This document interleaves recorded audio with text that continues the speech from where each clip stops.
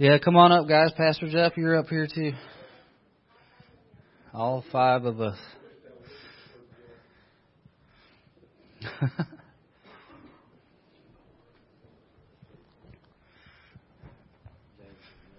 James in the middle. All right.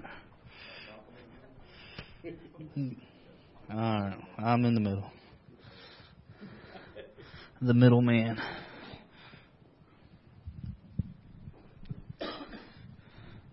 I want that question that says, how many disciples were there? All right, let's see here. Hey, can we get them to come, since we got to sit up here, why don't we make all them come down closer to the Yeah, why don't you guys come on down? Let's bring it on in. Bring it on in. Let's hang out. It's called crowd control.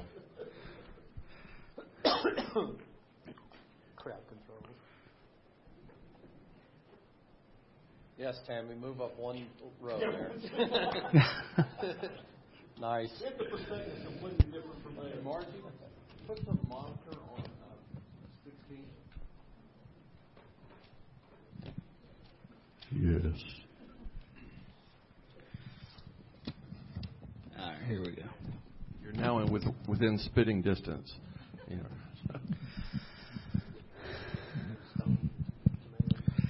All right, I found these 2 questions, and I think they kind of go hand in hand. The first one says, what about the Lord's Prayer?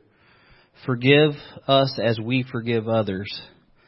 And along with that is explain why 1 John 1:9 is not for believers.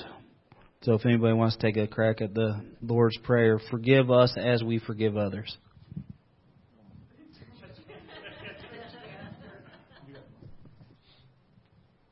Well, there's two ways you can look at it. One way you can look at it in the Greek. Oh. It's cutting out. Thanks. One way you can look at it is in the Greek. You can actually translate the Lord's Prayer to read differently from the way it's been translated. A Hebrew professor from Oral Roberts University confirmed this to me. I wrote him a letter, and he confirmed that it's correct. An expert in Greek, actually. It's a Greek expert in Greek language. The Lord's Prayer could be translated because of the way the Greek verbs are worded like this.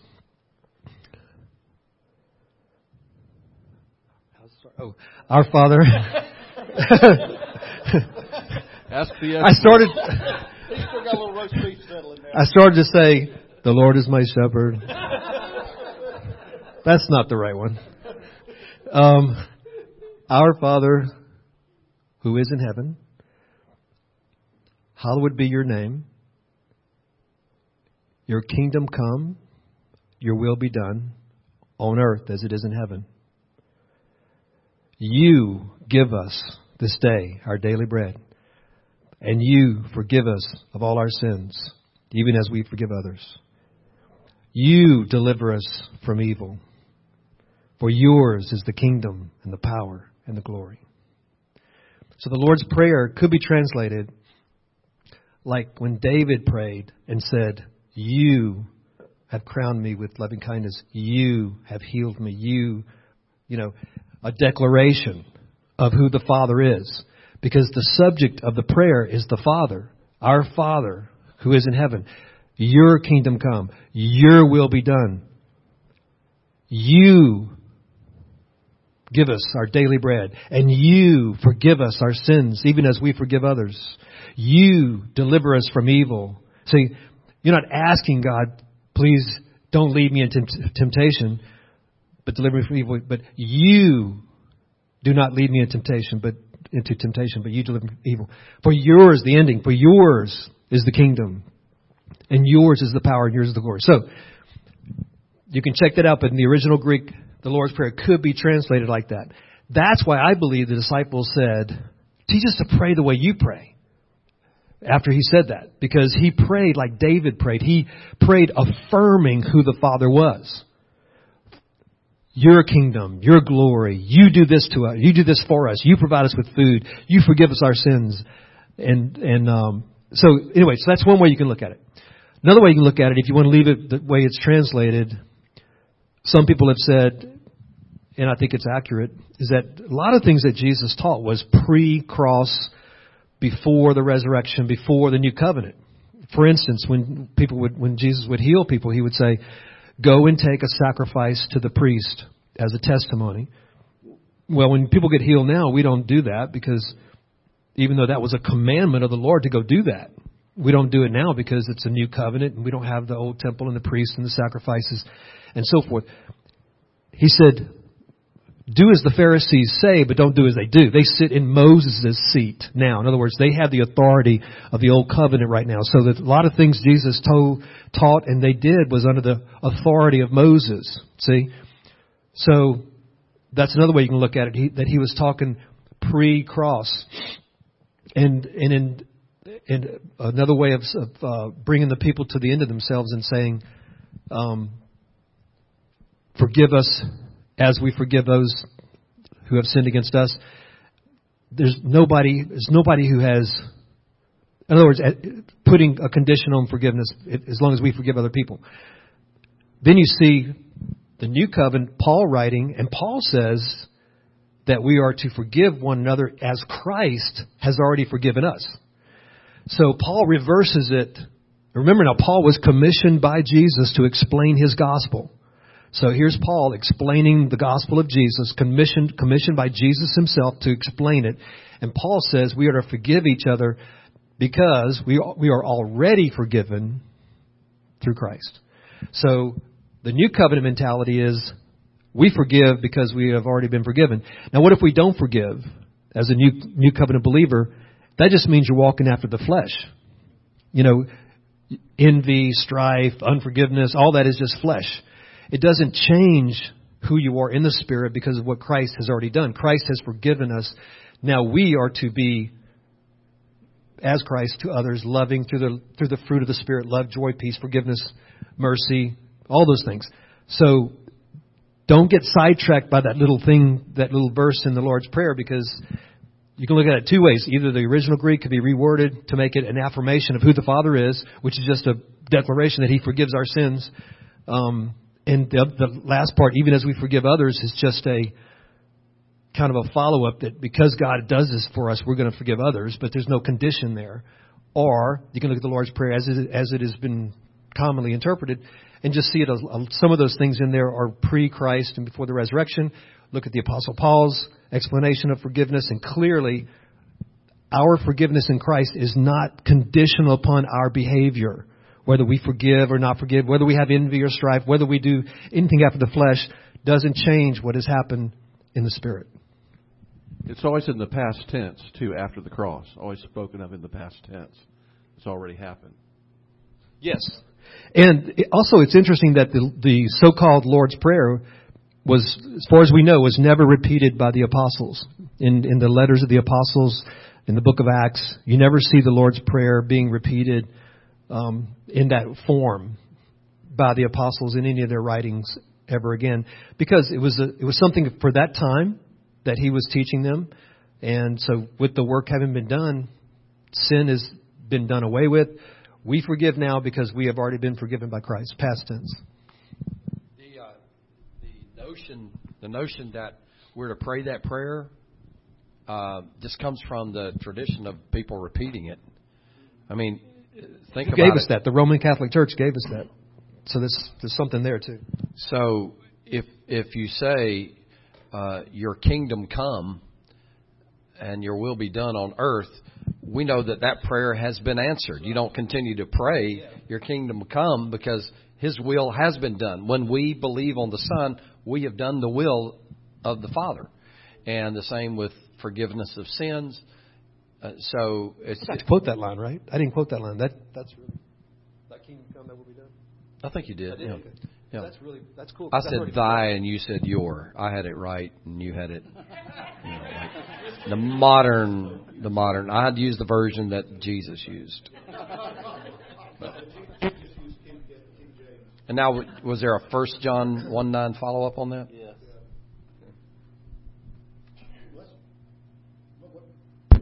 There it goes. you hear? Is it working? It goes in and out. Yeah. Put that one down. I think like with the 1 John 1:9 thing, I think it's real interesting. This is not the complete validation for that, but also to look at all the rest of the Scriptures. And Paul particularly, who gave the revelation of the New Covenant to us, that's never anything he covered. What he said was just what James was saying when it came with regard to sins, was ours was forgive others as you have already been forgiven.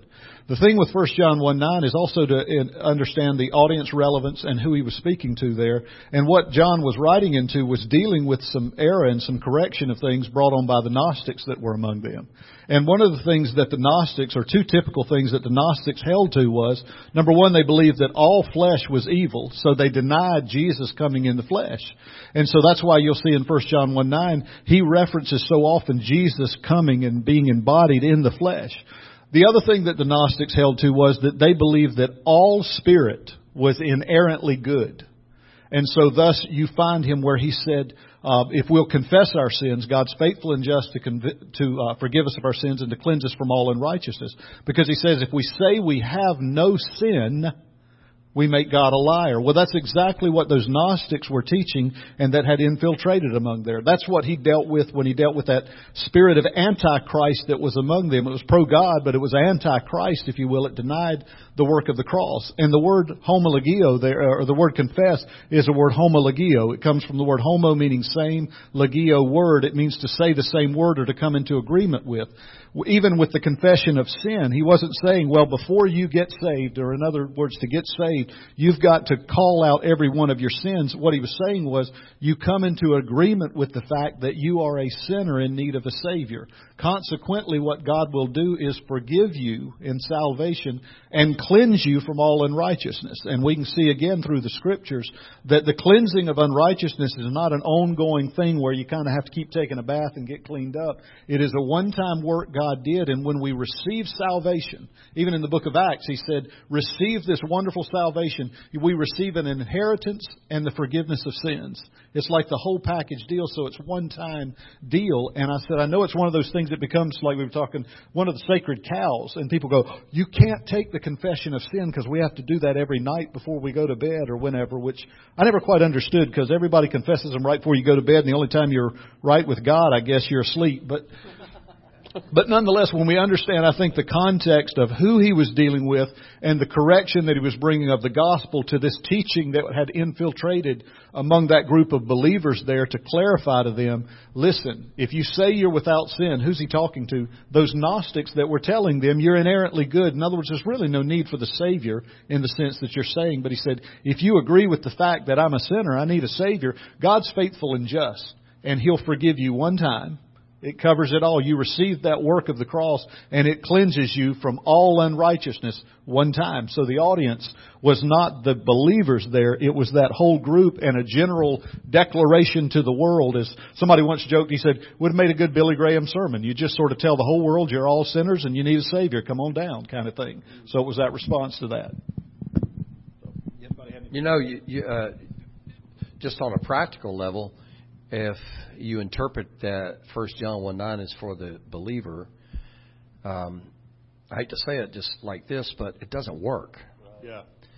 And unless you call working just constantly being out of sorts with God, because I think it was Martin Luther said, he would spend hours confessing his sins, and by the time he had crawled back to his little one-room, quarters that he stayed in at the monastery, he had already committed so many more sins he had to go right back. So it just flat out doesn't work, and it shouldn't work because that's not really what it means. Right, yeah. Is this constant confess and repent.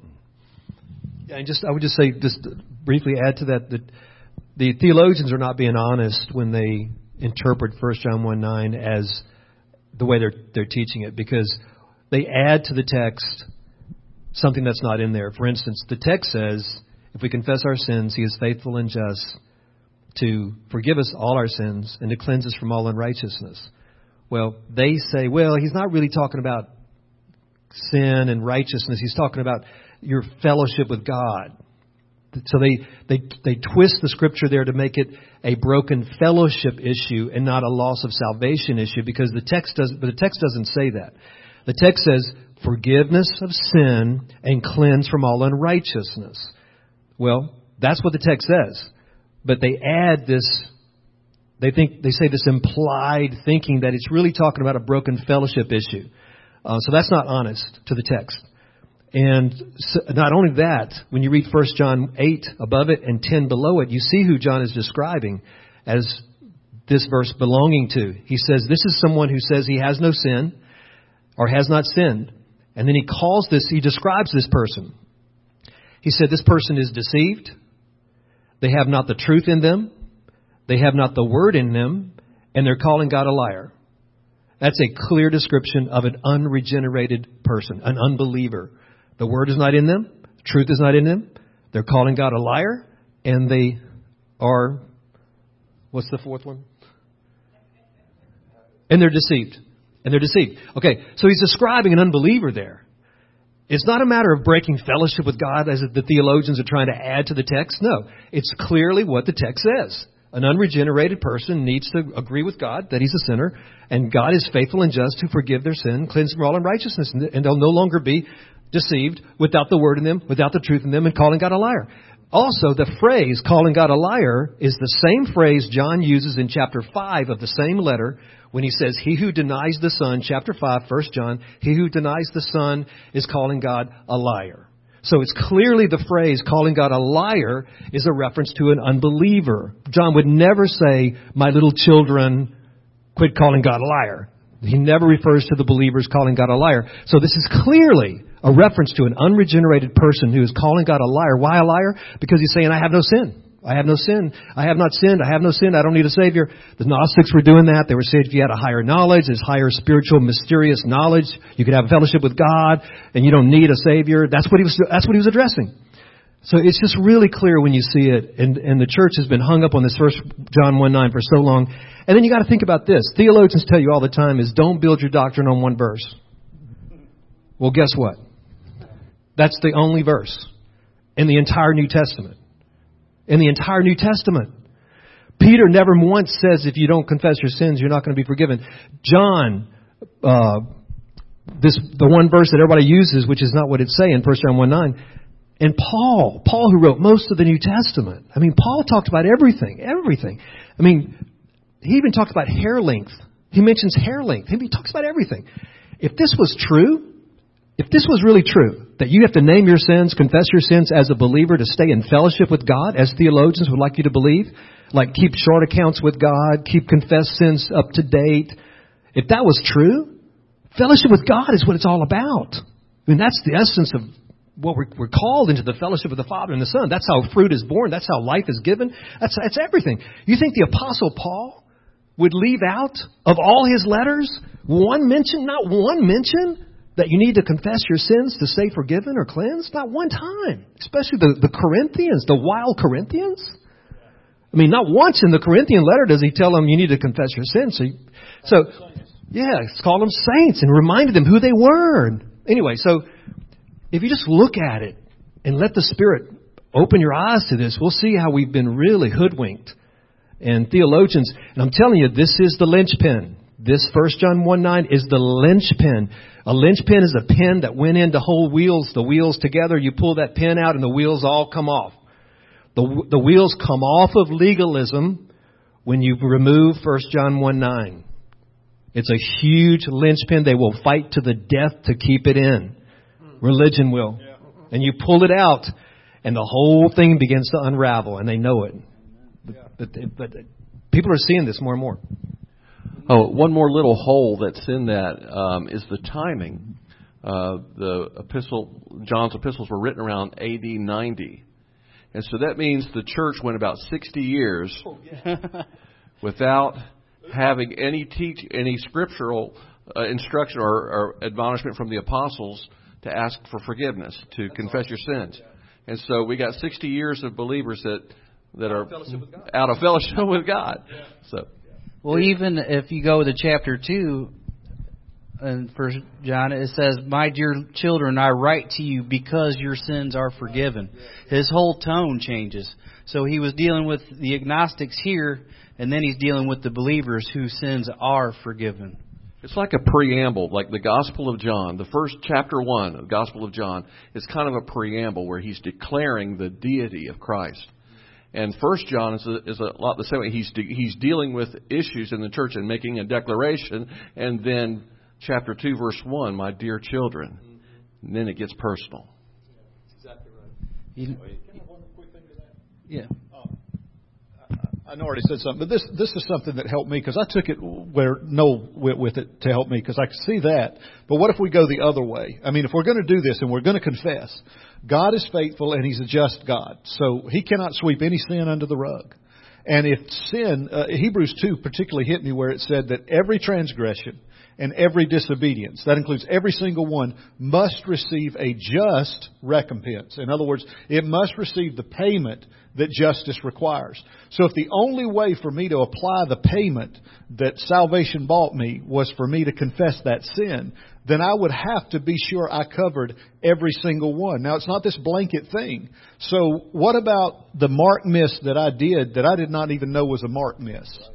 And I mean, I know this may sound a little odd, but you've got to go that way with it if you're going to go. I probably missed the mark 15 years ago, and I didn't know I did.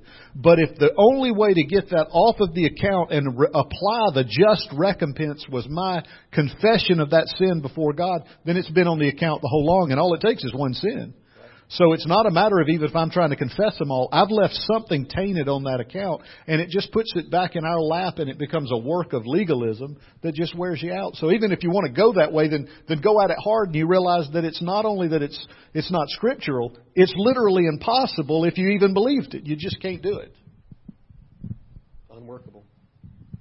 Well, we sang this morning, what can wash away my sin? Our confession? No, nothing but the blood of Jesus. One time. And then where'd He go? He went and sat down. Because one time was enough. Amen? All right, moving on.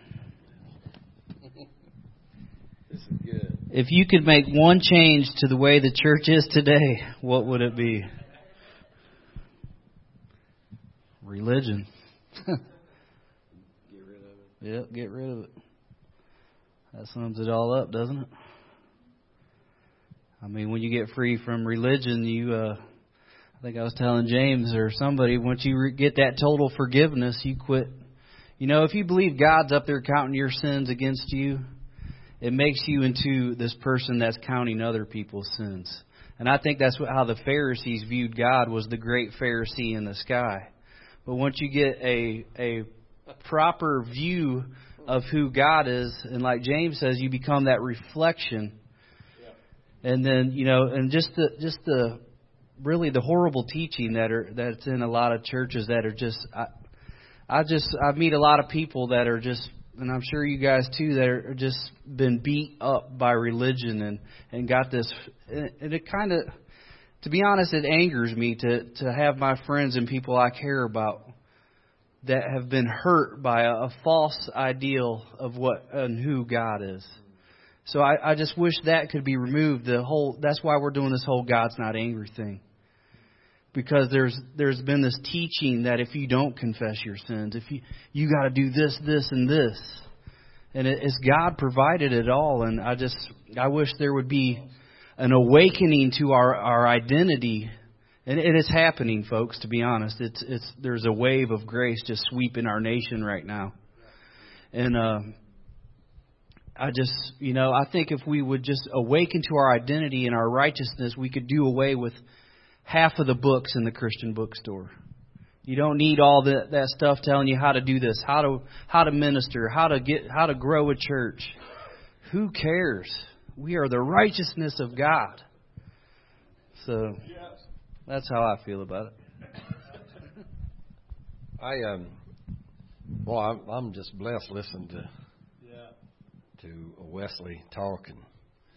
I think we're probably all going to say pretty much the same thing, and it's going to center around the gospel as a very narrowly defined gospel, that God was in Christ reconciling the world to Himself. Because that one thing, and folks, I'm getting to be where a lot of times I'm the oldest guy in the room. So I've been around the church thing, and I've seen a lot of stuff, and I've experienced a lot of stuff. I persecuted God's people while I was a pastor. I did it all. I mean, and so we've through the years have had a lot of ideas about here's what the church needs.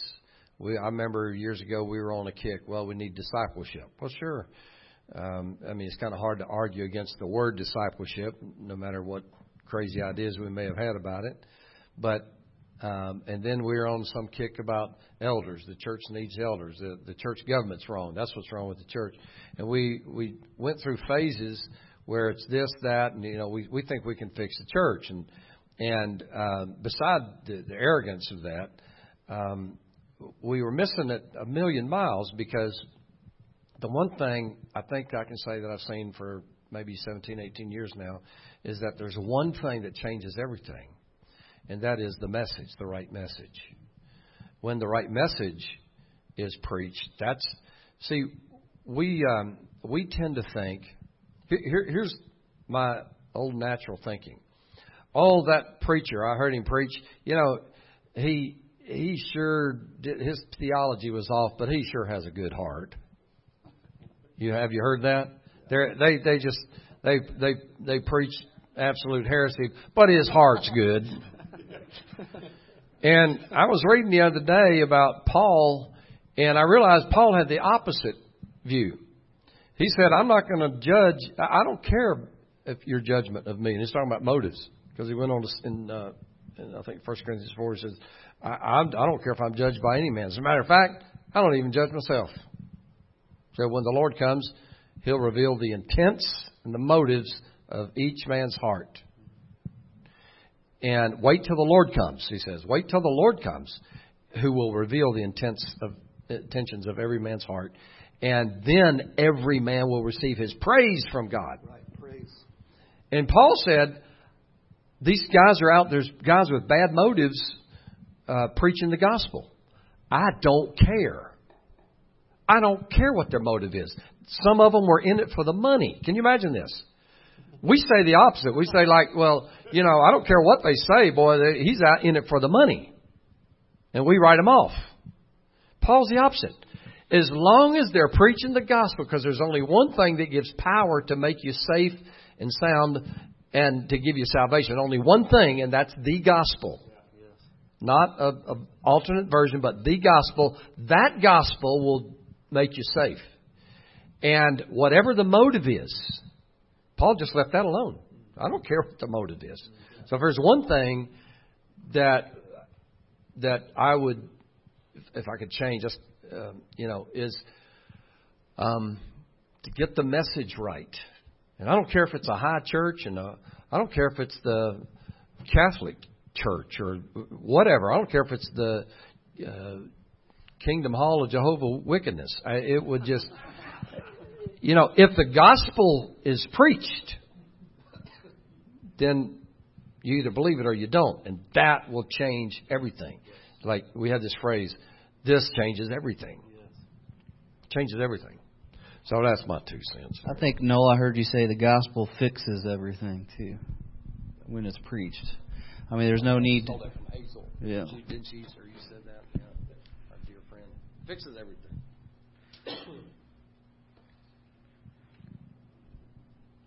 This might go right along with it. It says, how do you feel millennials view the church today?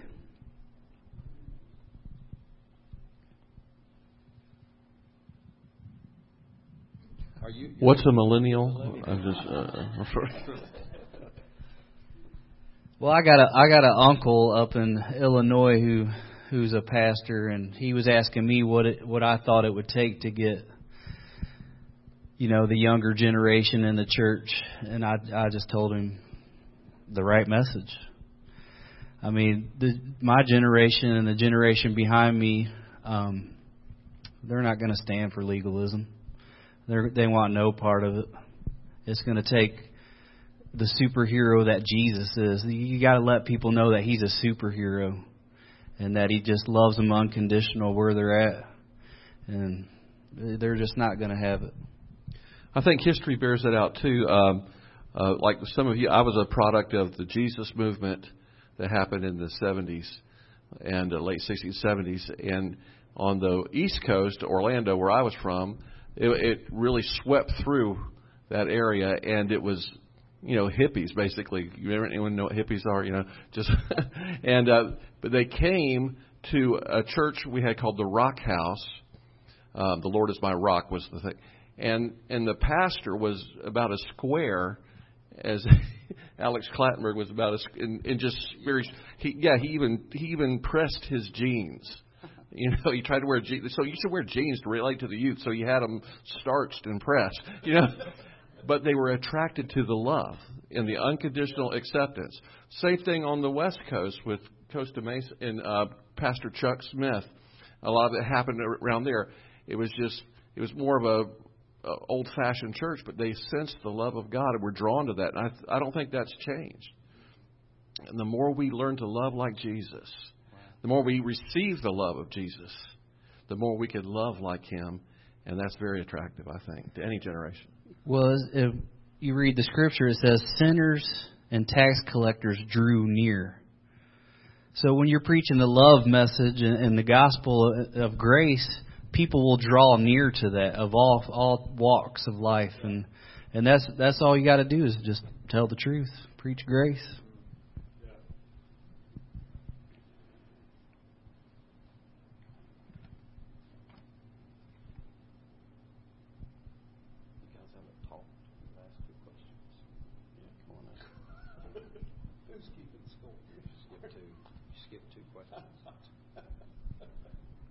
Making a list.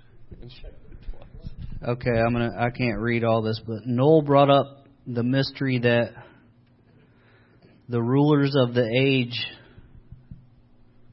knew if they knew they would not have crucified Jesus. Can any or all of you expound further on what the mystery is? But Noel brought it up. I did my part. That sounded like a James. Well, I didn't get to this part. I forgot to say this, but I was telling my testimony. I left it in the bar. I didn't go to the next step. But what happened was God really spoke to me and said, study what the mystery of Christ is. That's how it started for me, the whole revelation. After 10 years of burnout, the Spirit spoke and said, study what the mystery of Christ is. That's why that word means a lot to me, because that's where it all started for me. And so I started looking into what the word mystery means in the Greek, what Paul meant. He says it many times, and I've never even noticed it in Scripture, but it's all through the Scripture where Paul refers to the mystery of Christ or the secret that was hidden in God. So I looked into it and started... First, I went to some commentaries trying to find out what it was, and the Spirit kept saying, no, that's not it, no, that's not it, no, that's not it. So I just put them all away, and I was just like, God, show me what the hidden truth was. But make a long story short, basically, the hidden truth is something that was not revealed, the Scripture says. It was not revealed to the sons of men until Jesus came. So it was not revealed in the days of Moses. It was not revealed before Jesus came. And so the mystery of Christ is, the word mystery in the Greek just means hidden truth. So the hidden truth of Christ is in essence the gospel itself, which is that God would come as a man and that His death would be the death of all men and that His resurrection would be the life of all men who would believe. A totally unprecedented thing that no one even dreamed would ever happen, that God would remove sin in a day, cease counting sins against man, and give man union with Himself. That's all the mystery of Christ. It has to do with His incarnation, His death, burial, resurrection, and ascension. The mystery or the hidden truth of Christ, who He is and what He did and why He did what He did. The meaning of what He did is all the mystery of Christ, not revealed until He came. I think I heard you say one time, James, that C.S. Lewis caught an awesome glimpse of that in The Lion, the Witch, and the Wardrobe. You know, that the Father, it was, from the foundation, before the foundation of the world, it was already settled that Jesus was going to do. So the Father and the Son already had this plan that the perfect one would come along and that, be raised from the dead. and the grave couldn't hold him. That's just awesome. Did that answer the question? That was pretty thorough, I thought. Christ in you. Oh yeah, I mentioned that. That's the mystery that was hidden from generations past. Actually, this is what I was just. Paul said, and this I think is really important.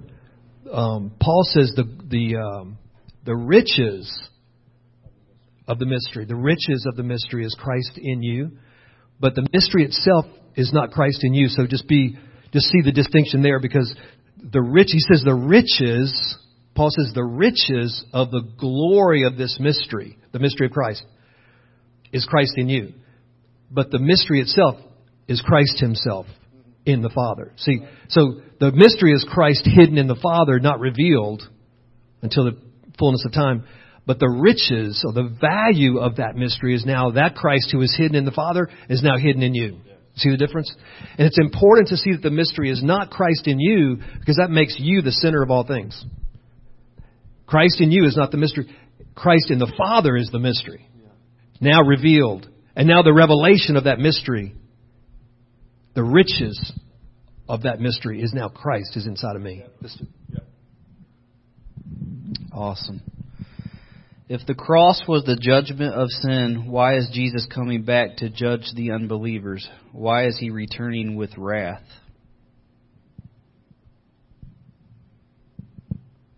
I think that one's for David.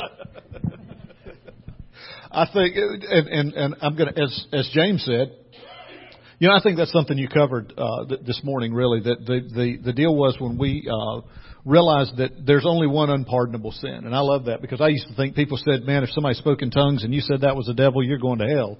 I mean, you blasphemed the Holy Spirit, and I thought, "Good gracious, man, this thing's pretty easy to screw up, isn't it?" Or mess up. Sorry. But when we realized that to blaspheme the work of the Holy Spirit, and if His work is to come, He said He came to convict and to convince the world of sin, righteousness, and judgment. And the sin was of the world because they did not believe.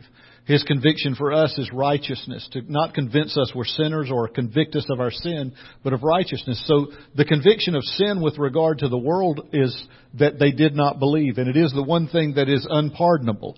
All of the sins of humanity have been removed. They've been dealt with in Christ if we'll receive that gift. So when He comes back, He doesn't say, "Well, my gosh, you cussed 438 times, and you lied 7,264 times." He comes back and He says, "Did you believe on me?"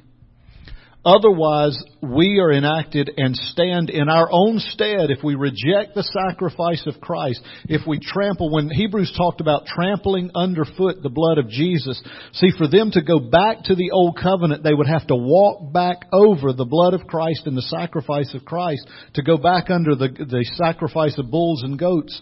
And so there remains no more sacrifice for sin. So when we stand there, to reject the sacrifice of Christ is that unpardonable sin. So therefore, we stand in our own stead and receive the judgment according to our own, not works, but our own faith, whether we received or rejected Christ. And if we reject His sacrifice, then all of the sins, they're on us.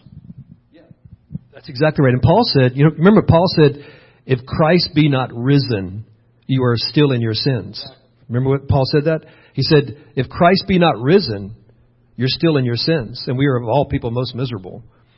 Well, the truth is, He is risen, and therefore you're not in your sins. Same way, if a believer doesn't put his faith in Jesus, he dies in his sins. Jesus said very clearly, if you believe who I am, you will not die in your sins. But if you don't believe who I am, you will die in your sins. So the question is why? It's because we think that God has forgiven us just because He loves us. That's not true. God loves us, yes. God loves us so much that He sent His Son to die for us. But the only way God, a just God, can forgive you and I is if judgment comes to sin. The only way God can forgive is if the blood of Christ takes the sin away. And that only happens individually when we believe. So, because a person puts their trust or their faith in Jesus, then a just God who loves us and gave His Son for us can forgive us. But to say that He just loves everybody and He forgives everybody is to devalue the blood of Christ. It is to throw the very character of God away, because His foundations of His throne is righteousness and justice. And so without the blood of Christ, no man can enter heaven. So it's not just because He loves us. It's not this universalism that's starting to spread in some grace churches, this universalism, this inclusionism. It comes by two different words, universalism and inclusionism, that says, everybody's going to heaven. It doesn't matter whether you believe or not. It's a lie. It's a lie of the devil. Because Jesus was very clear that if you do not believe in Him, there is no hope. And only through His blood can someone enter into the heavens, because sin must be judged. So you either choose to take your appointment with death, like Noel talked about. You either let Jesus take your appointment with death, or you're going to take your own appointment with death and stand before the judgment seat of Christ, before the judgment seat of God. And so that's just the Scripture. And that's why Paul was so adamant to reach his brothers, his Jewish brothers, because he said, I wish myself accursed if they could just see this and believe, because he knows without Christ there's no hope. So anyway, it doesn't mean God doesn't love the world. He weeps. He wept over Jerusalem. He said, "Oh, Jerusalem, Jerusalem, I would have gathered you like a mother hen gathers her chicks. I would have gathered you together, but you would not." Jesus wept over Jerusalem. He's the perfect picture of the Father. Here's the Father weeping over Jerusalem because He would have, but they would not. So the Lord weeps for those who reject Him and those who go their own way, those who feel like they can do it on their own, those who think they don't need God. But their end is destruction. And they will perish, the Scripture says. And so that's the truth. And we must stand firm with that truth, and that reality doesn't change who God is. It just shows how important the blood of Christ is. You remember just a real short little thing that Jesus said. When the Son of Man returns, the judgment is not on sins, as in sins committed. The judgment is on faith. Yes. Jesus said, when the Son of Man returns to the earth, will He find faith? Or when the Son of Man returns, will He find faith in the earth? That's what He's looking for. And one other short little thing Jesus said was, if you believe in me, you're saved. If you don't believe in me, you're condemned already. That's right. Period. So that's the same thing as saying, when I come, will I find faith? Do you believe or not? And if you haven't believed, you're left in your sins, because you didn't enter in by faith into Christ, which is the only place where sins are not counted. So that's in my simple mind, that's the short answer. If you believe, you're saved. If you don't, you're condemned already. And if I could say just one thing real brief. And I know in your minds you're probably thinking, well, what about the guy in Africa who never heard the gospel, or the guy in India who never heard the gospel? You're wondering, how can that be fair?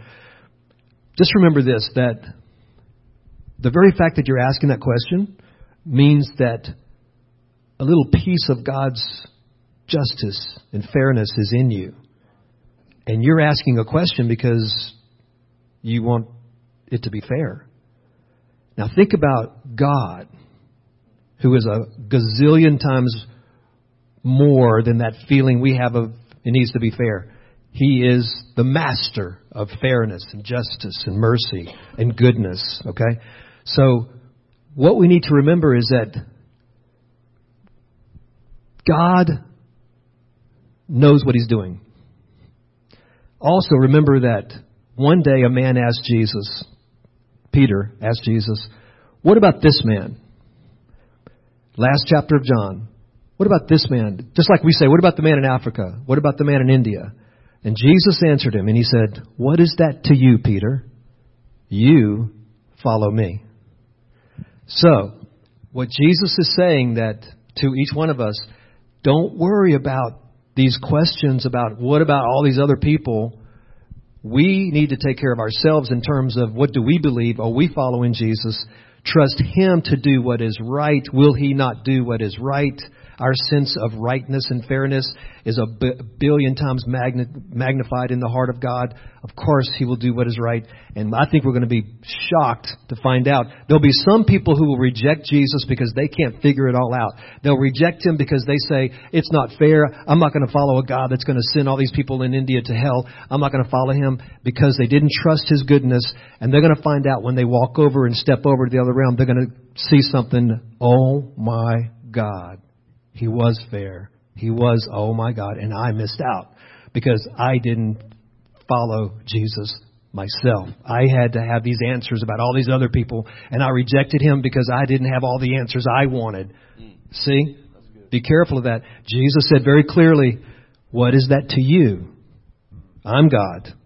You're not God. What is that to you? You follow me. Who knows? Who knows at the moment of death that every person gets a revelation of Christ and they have a choice? Who knows? Only God knows. He can do anything. Who knows that at the moment of death, where there is no time and no space, that He reveals Himself and the heart has a chance to receive or reject Him? Who knows? So you're going to bank your entire eternity on a question you can't answer, and one day you'll find out how He did it, and you'll go, oh my God, He did give everybody a chance, and I blew it. Wow. That's awesome. All right, this question says, how can I be saved and still be fearful? Example, fear of flying, going on a boat, fear of dogs, intimidated by people. How can I become bold as a lion in a good way? How can I be less focused on me? And how can Jesus be real and huge? Wow, that's awesome. That's a great question. That's great.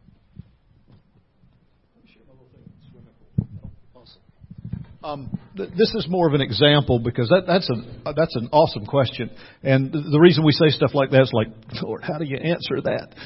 But it's what we've been taught oftentimes in life is to, if it's fear or if it's anything else, to face the fear.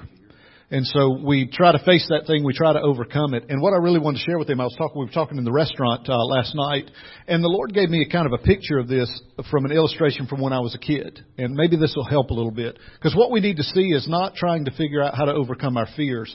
Because the fear is a product of something that's absent in that moment in our heart and in our faith. When I was a kid, when I was growing up, we'd go to Myrtle Beach on vacation. And I used to tell people I loved to swim, but I really wouldn't call it that because I was terrified of the water. And what I was terrified of was not anything except going underwater. And I don't know if you've ever gone underwater, taken a deep breath. It doesn't work good. We are not made to breathe underwater. So what I would do was I would get in the swimming pool on the shallow end, and I'd never go over my head, and I would never break away from the side. I'd just edge down the side, back and forth. Just rubbing my toes on the edge of the pool, holding on to the side as a little kid, and I'd never go down deep. My mom used to try to get me out of the pool, and she'd laugh because I'd say, stop messing up all my swimming time. I was not swimming because I was afraid of going under the water. Now, here's what would happen, and here's what I learned. My dad would get in the pool, and he'd step out in the water that was well over my head, but it was not over his head. And I would get on the edge of the pool on the outside and come running and leap out over all of that water and jump in my dad's arms. And I'd do it over and over and over again. And people would say, finally, you overcame your fear of the water. I said, no, I did not. I trusted my daddy and I knew he loved me. And what happened was the revelation and realization of perfect love cast out fear.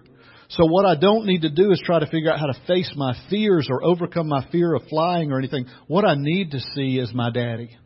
I need to see my heavenly Father. I need to see Christ in me. I need to see the one who has got me and loves me so that in whatever situation it is, it's not that I overcome that situation.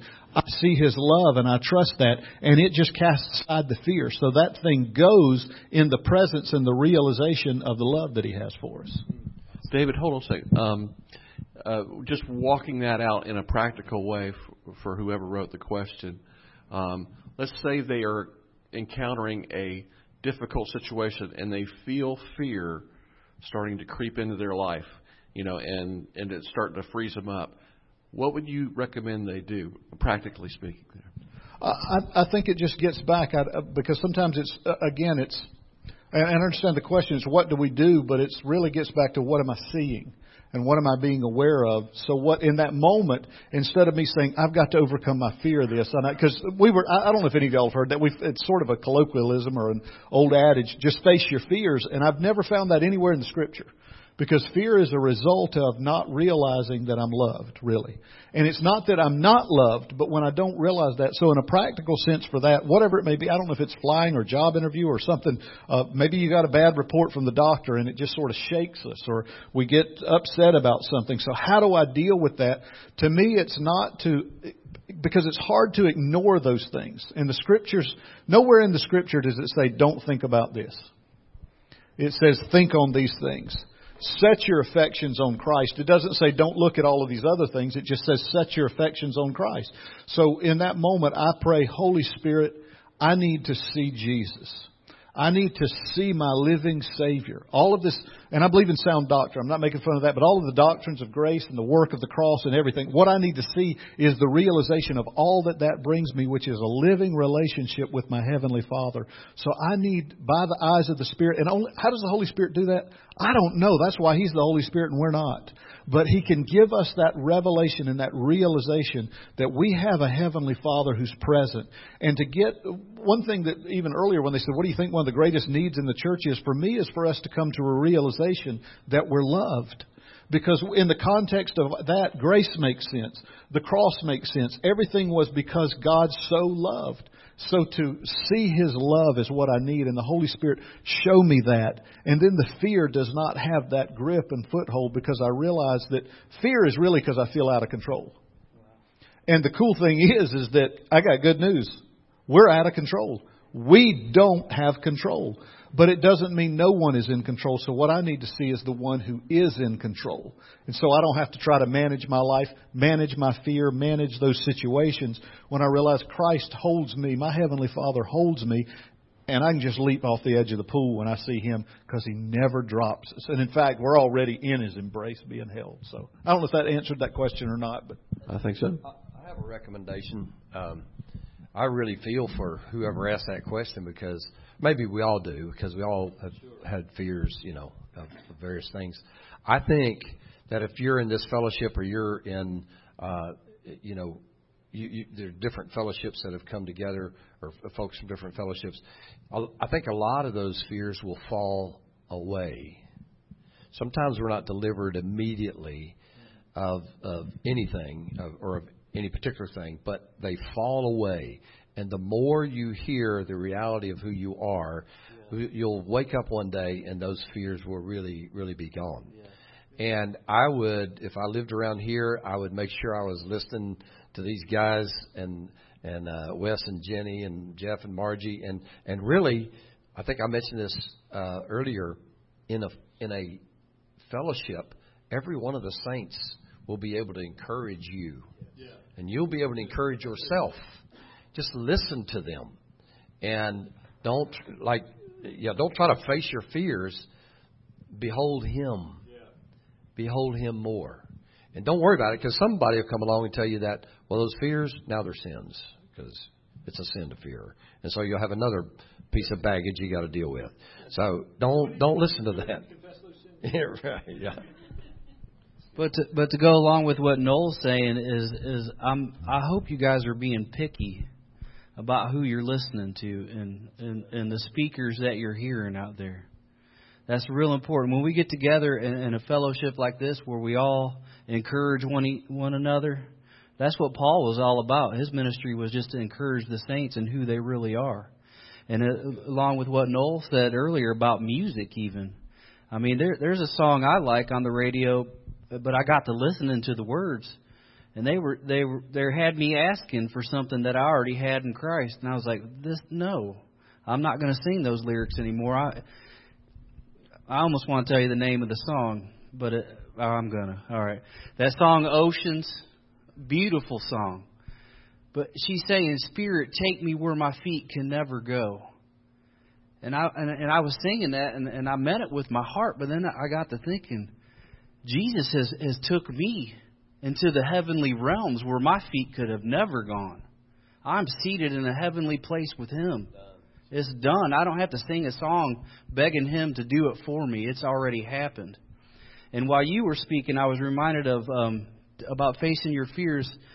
When I was in Little League playing baseball, okay, my parents divorced when I was real little, and I played Little League, and my dad moved to Florida, and he came up to watch me. Okay, we were playing. These kids were bigger than us, and I was nervous of this game, but to know that my dad was in the audience, proud of me. Before I ever got up to bat, was proud and loved me for who I was because I was a son. No matter if I struck out every single time. You know what? I think I batted 3 for 3 that day. Yeah, it's just when you know that your father is in the stands right there with you, cheering you on. Go, go. I love you, son. I love you, daughter. The fears are just, they're gone. I think sometimes we get afraid that, I hate to keep saying, I think sometimes we get afraid that we're not going to be able, because religion will teach us we've got to get a hold of God. And that's what faith is our grip on Him. And we feel like we're going to slip or we're going to fail or we're going to falter. But what holds us in is not my grip on Him. What faith is resting with His grip on me. My little boy would come up to me when he was really small, and he'd come stand up and he'd say, I want to hold you. It was absolutely impossible. He did not have the strength to hold on to me. What he was really saying is, I want to get in your embrace. And I'd pick him up and hold him, but it was not his grip on me that held him in that embrace. It was my grip on him. And when we understand that that's what faith really is a response to the faithfulness of God. So it's not my faith that holds on, and then if my faith slips and falters, I fall out. Faith is realizing that through redemption, He's got a grip on me and a hold on me through His life. And so my security is I can rest. My embrace on Him is just a loving response, but it's not what holds me. So I think sometimes we get afraid our faith is going to fail or falter, but God didn't ask you to have great faith. He asked you to trust a God who is greatly faithful. Yes. Amen. Yes, yes.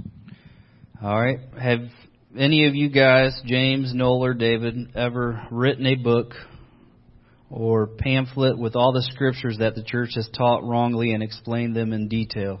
I'm sure there's some teaching out there. I have not. It says hint, hint, hint. Please pray.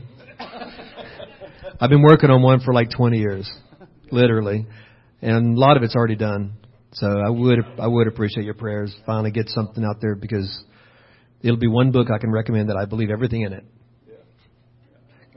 Most books you say, I believe almost everything, because there are good books out there, but you always say, there's maybe a few things I would have said different, but it's a great book. This will be the first book I can say, I believe everything in this book. Yeah, because I wrote it. No, I have not. Yeah, but thanks for your prayers for that, because I really want to get that done. I really feel like I need to do it. I've been trying to get it done for years. And I think it's a timing thing, because I'm seeing things now more clearly than I did even a year ago, and much more clearly than 5 years ago. Even though I've been sharing this for almost 30 years, since 1986. So it's a timing thing. I think it's important. But now I just feel an urgency to, get it done and get it out there. What do you think about the rapture? It's a wide open question right there. I think it's a good idea. It is a good idea.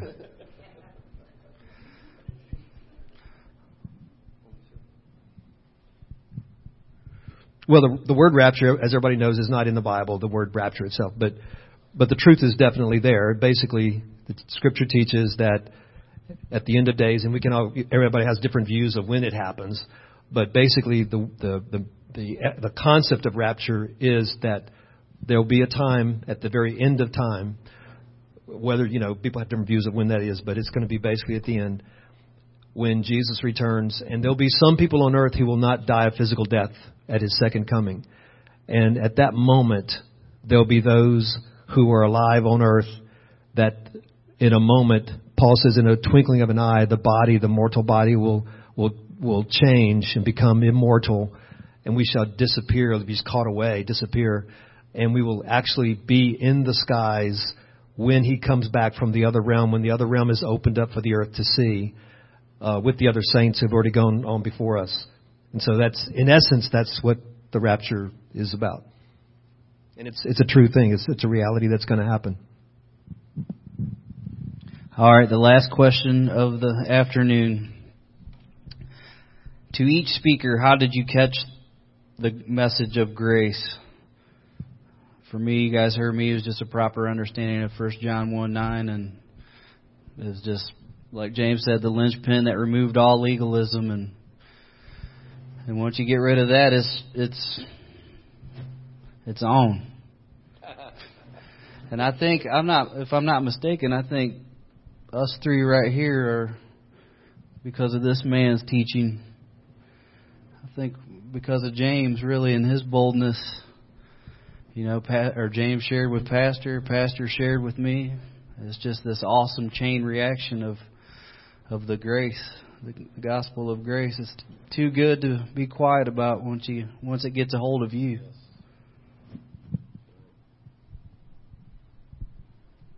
You're a 1 John 1:9 guy too, right?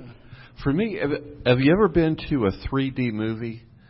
I remember going to one at Cape Canaveral, and whenever you go to a 3D movie, you take the glasses. Everybody does it. They kind of flip.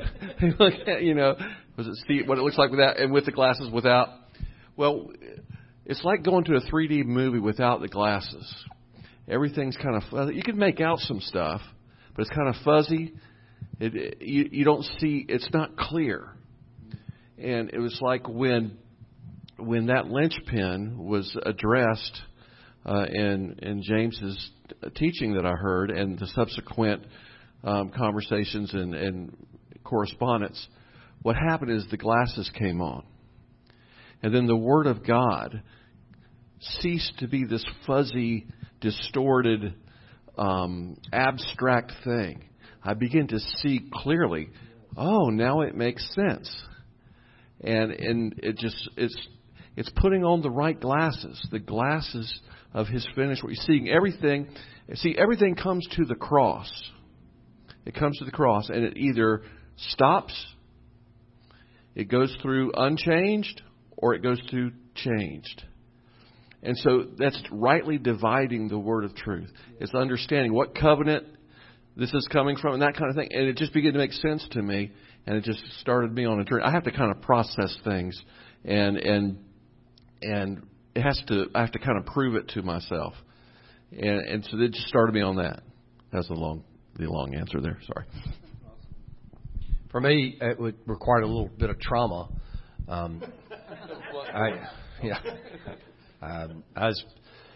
If you're arrogant and you think you have all the answers, it really takes a long period of time when you have mistake after mistake, or failure after failure, and a success here and a failure there, and so forth.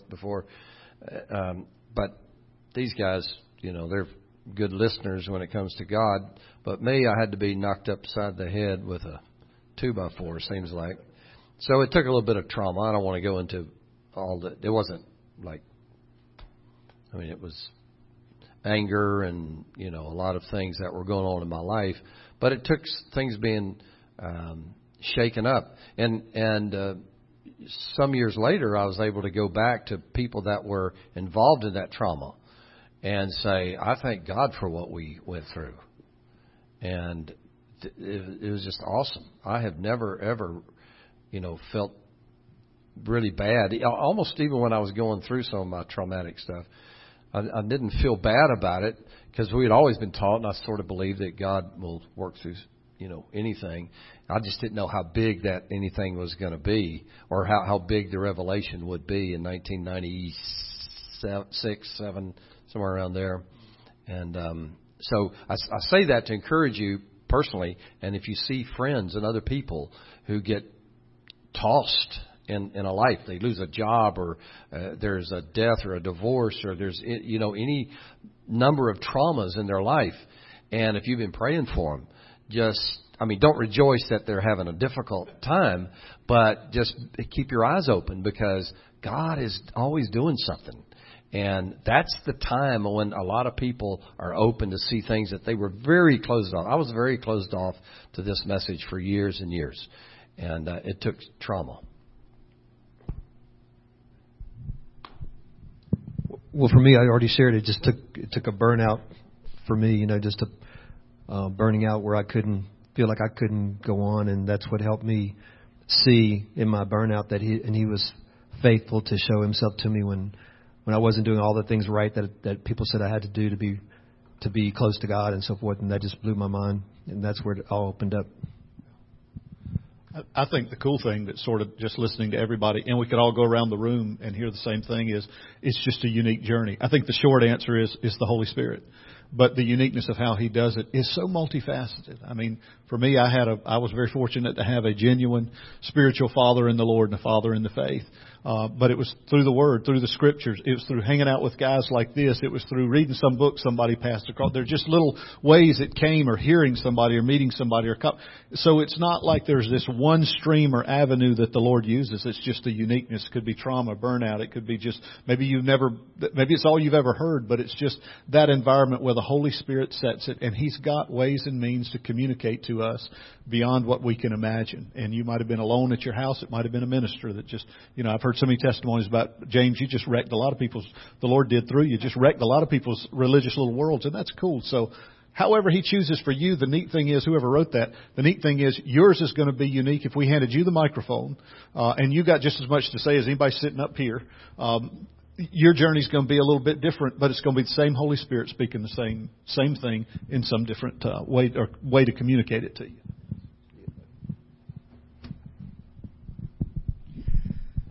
That's it. Mark's got a question. Here, let me go out here. Yeah, let's do it. We're down to 5. I just got a couple of quick things. There you go. What would you say to a believer who is doubting their salvation, trying to grasp this message, but doubting whether they're actually a child of God or not? What would you say to someone like that? I got one more.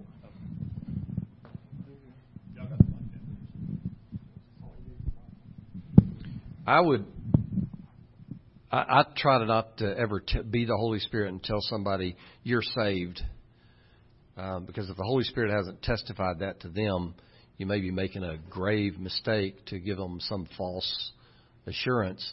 I think we always have to start with, what did you experience? Tell me about what you've experienced, and what did you do? What did you believe? Do you believe? And but once that's established that they have become a believer and they clearly believe in Jesus, but they're just experiencing doubts, then it's kind of like the fears. That's a fear, and the more the truth is what will correct all of that, and you speaking that truth to them is what's going to, as their mind, I mean, they have to accept that they're, that they're going to believe that. So I think they're looking for a sign or something fall out of heaven, boom, you're saved, kind of thing. Yeah, the Scripture says that the Spirit bears witness with our spirit that we are the children of God. And so as they begin to just focus on the truth of what they believe, and make sure they're believing the right thing, because Paul found some people in the book of Acts that they were just believing in the baptism of John. They weren't even believing the gospel. So he told them the gospel, the good news of Jesus, and so then they heard more perfectly the true gospel, and they got born of the Spirit. So sometimes people have heard just a vague thing about how God expects you to be good and do good things, go to church, join the church, whatever, and so they doubt their salvation, but they've never really heard a clear gospel. So first of all, like Noel said, ask them what they believe. What do you believe? Like Paul asked the disciples of John, and all they knew was repent, but they didn't know the gospel. Okay, that's one thing you could do, and then encourage them to let the Spirit bear witness with your spirit if you're a believer, that the Spirit will confirm that you are a child of God. And I had another thought I was going to say that just slipped my mind about confidence in a believer. Maybe it'll come back to me. Yeah, I just totally there was something else that came to mind, that the person is doubting.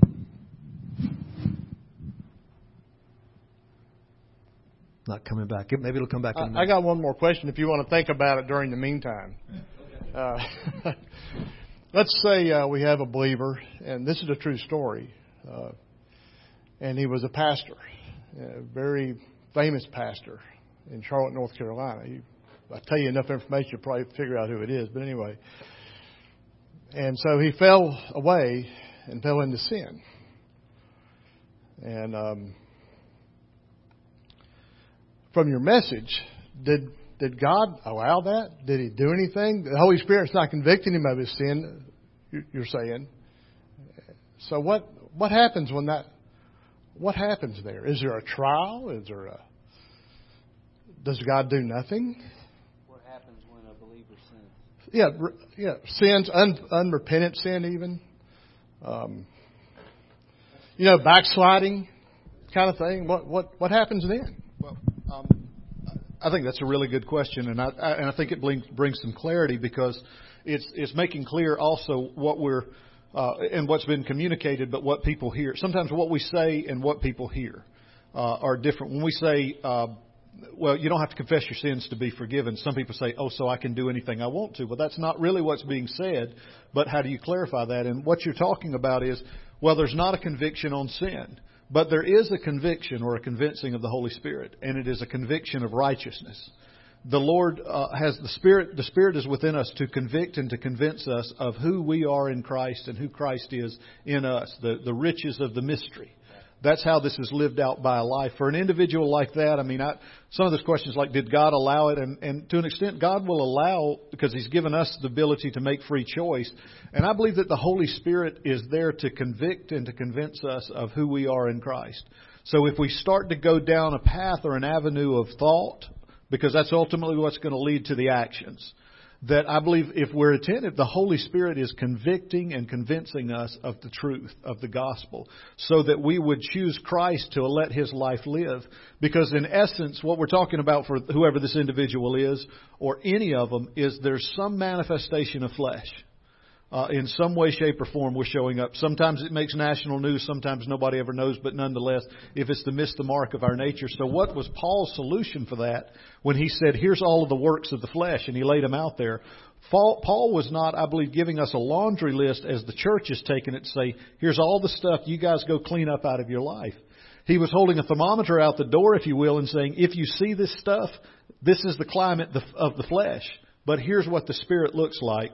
So now, walk in the Spirit. And I think that's the discussion we need to begin to have, and understanding and realization and revelation of what it is to walk in the Spirit. Because if you walk in the Spirit, you will not fulfill the lust of the flesh. So your focus is never, I'm not going to do this or I'm not going to do that. But our focus is, Lord, let me yield to the Spirit of the life of Christ in me, the law of the Spirit of life.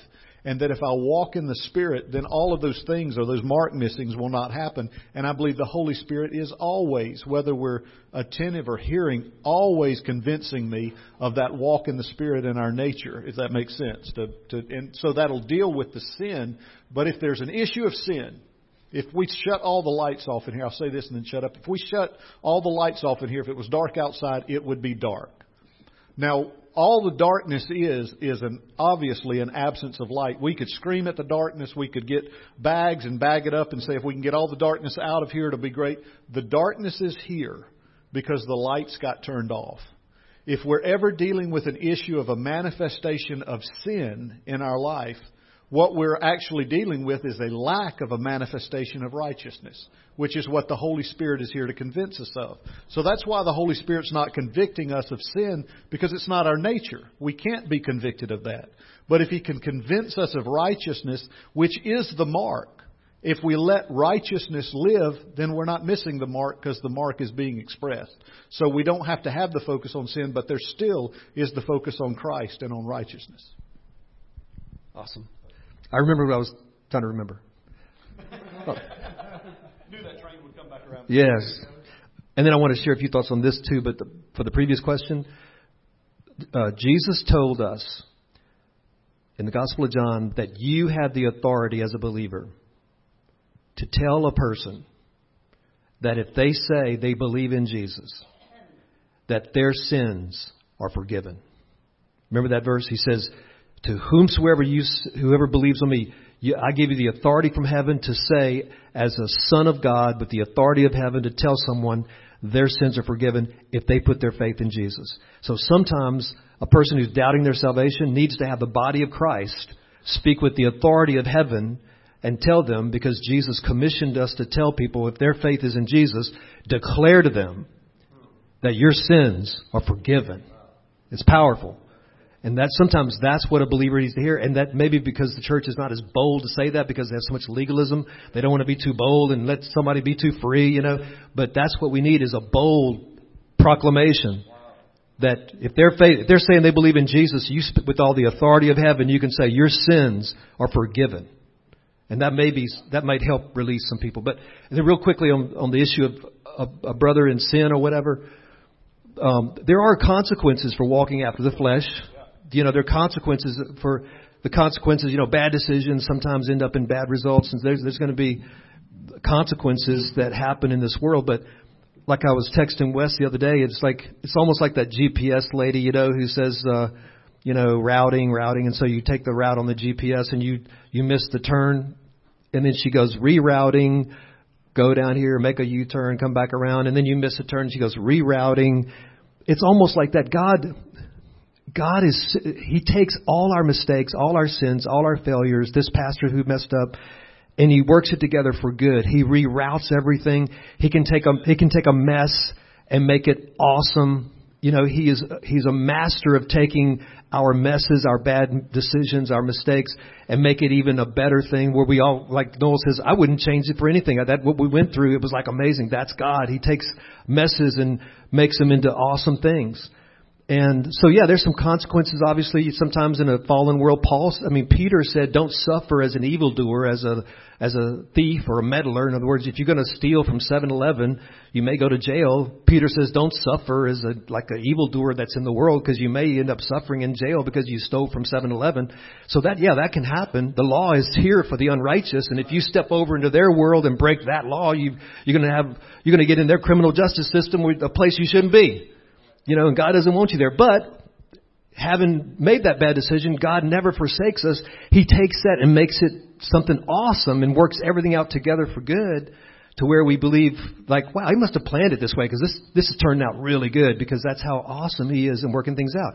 Also want to say this briefly, that we make way too much of sin. Way too much of sin. We put they caught a woman in the very act of adultery. In the very act of adultery, threw her before His feet, and all He did was turn to the others and not her, and say, he who is without sin, let him cast the first stone. And I believe the reason he was writing on the ground is, I don't think he was writing anything. Everybody has these theories. He's writing the Ten Commandments. I think he's doodling. I think he's just, what he's doing, I believe? He's just not wanting to make eye contact with the woman in the context of condemnation. He does not want to look at her yet. He is writing on the ground. He stands up and makes eye contact with all the accusers and says, he who is without sin, let him cast the first stone. And he goes back down, still not making eye contact with her. And then, one by one, beginning with the oldest first, because they know how many sins they've committed, the young ones were ready to throw a stone, and finally the young ones said, oh, God, I'm not going to be the only one. So they leave. And so then Jesus looks up, no one's around. Then He makes eye contact with her. He says, where are your accusers, woman? Neither do I. And I'm the only one with the right to throw a stone. He's the only one that had the right to throw a stone without sin. He says, neither do I. Yeah. Go and sin no more. I mean, wait, you can't just do that. You can't just say go and sin no more. What about probation? What about some kind of accountability? What about consequences? What about we make way too much of sin. He has taken away the sting of sin. He has taken away the condemnation of sin. These pastors that fall and these churches that kick them out, it's a disgrace. It's a disgrace. Amen. Yeah, they need to reaffirm these pastors. They need to preach in the same pulpit and preach better than ever. Because it's a disgrace how so many churches treat leaders who fall. And that's how the enemy's laughing at us, because all they have to do is hit the leader and we just kill our brother and sister. But the very thing we need to see just how powerful God's grace is. Yeah. Peter denied he even knew Jesus. He denied him at the very moment Jesus needed him. Jesus ends up after the resurrection making him breakfast on the beach. He says, Peter, you're going to be my spokesman at Pentecost.